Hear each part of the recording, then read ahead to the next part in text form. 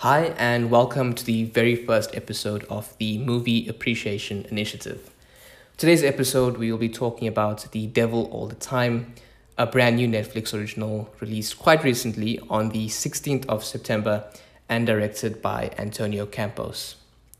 The main reason I chose to watch this movie, and the main reason why I think a lot of other people will decide to watch it, is because of its brilliant star-studded cast featuring the likes of Robert Pattinson, Tom Holland, Sebastian Stan, Bill Skarsgård, Harry Melling, Jason Clarke, and Mia Wasikowska.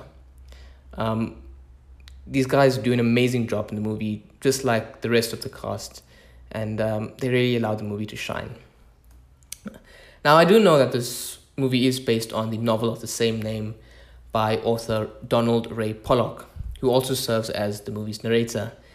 But I have not read the book in any capacity, so I won't be talking about how well the movie depicted the book or anything like that. My review will solely be based on the movie and not its relation to the book. Right, so let's get into it. The movie tells a number of different stories with a number of main characters. At first, you won't be able to see the connections between these different stories, and it'll be a bit confusing as the movie switches between these different stories and different characters. But as the movie progresses, the movie does a brilliant job of allowing the threads of these individual stories to weave into each other and quite satisfyingly create one unified story. The movie puts a heavy focus on its characters, and rightly so, as they truly shine throughout the movie, which, as I've mentioned before, is thanks to this brilliant cast and their breathtaking performances. So let me go over these main characters. There's Arvin Russell and Lenora Lafferty, who both become orphans in the prologue of this movie, as both their families endure horrific tragedies that leave their parents dead. And the two end up going to the same household, and they grow up as a brother and sister. And the two develop a very close relationship, with Arvin being the protective older brother. Arvin's character definitely has a more dominant role than Lenora, and also the other main characters that I would speak about. And although each of these main characters are the main characters of their own individual story, Arvin is definitely the protagonist of the one unified story that I spoke about just now, that the movie builds towards as the plot progresses. And I think that really helps the audience in following this movie, as the movie jumps around a lot, so it's good to have some kind of a central point that the movie can come back to. Then there's Carl and Sandy Henderson, one of the most weird couples you'll see in a movie. These guys basically go along and pick up young men who are hitchhiking and then manipulate them into sleeping with Sandy, while Carl takes perverted pictures of them doing it. And when they're done, Carl kills these men so that he's able to capture their dying moments, which he, in his own sick way, finds artistic. Yeah, really weird. We then have Reverend Preston Teagarden. It's a name that definitely does not fit the sick man that it's attached to.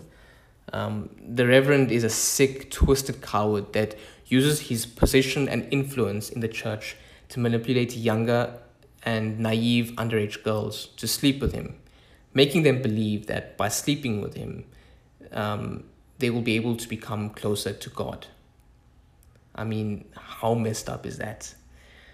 Lastly, we have Sheriff Lee Bodecker, who is an extremely corrupt sheriff and is involved in a lot of shady business. He also happens to be the older brother of Sandy Henderson. Now, in this movie, the sheriff is currently running for re-election, and so he's constantly worried about Sandy's deranged activities being found out. Now, he's worried about this, as if they are found out, people will also start paying more attention to him. And once they do that, the threat of his own sinister actions have a much greater likelihood of being found out, which could put his chances and his position in extreme jeopardy. Now, from my descriptions of these characters, you can already tell just how dark this movie is. There's a lot of violence, gruesome murders, and other disturbing scenes, and they're all quite graphically depicted. The movie really doesn't hold back on anything. It essentially shows how evil is present everywhere in the world. Sandy and Carl represents those psychotic people whose evil just can't be explained or understood by other people. The Reverend shows those people who will go through any length to satisfy their sick, lustful desires. And Sheriff Boudica shows those corrupt people who are willing to do horrible acts and trample over anyone in order to get to the top and stay there. Arvin also commits some really violent and evil acts, but he himself is not inherently evil, as he does these terrible things to fight back against the evil and also to just survive. He's not trying to gain anything in a selfish way. So, what's my verdict on this movie? Well, I'd say it's not so much the plot that really stands out, but rather the characters and just how descriptively and realistically they are portrayed. I really can't express in words just what a brilliant job these actors have done. You become immersed in the portrayals, and I like to say that this movie is a sort of showcase for what these actors' abilities are and what they are able to produce on screen. Now, while the whole cast, as I've said a number of times, is brilliant, it's really Robert Pattinson and Tom Holland who really provide the most enjoyable performances in this movie. Robert Pattinson is brilliant as the Reverend, as I mentioned before, and it definitely shows the range of his acting ability. His accent and his mannerisms truly embody this character. And I mean, as soon as his character comes onto screen, you instantly know that there's something very, very wrong with this character. It's a very sinister, and there's something wrong with this guy. And Pattinson really sells that role. After this movie, I'm really looking forward to see a lot of other movies that Robert Pattinson has been in, like Tenet, and especially Batman. I think people who are eager for his performance as Batman should definitely check this out, as even though he's playing a completely different character to Batman, you'll be able to see and understand just how talented he is and why they've chosen him to take on this role. And I think you'll be even more excited for what he's going to bring to the table once you see him in this movie. Tom Holland, however, is just outstanding and spectacular. He plays Arvin. Now, Arvin is somebody who is emotionally scarred and battered from his childhood. And so he's grown into a really hardened individual, and Tom really portrays that well in his performance. It shows us, the audience, that he's so much more than just Peter Parker.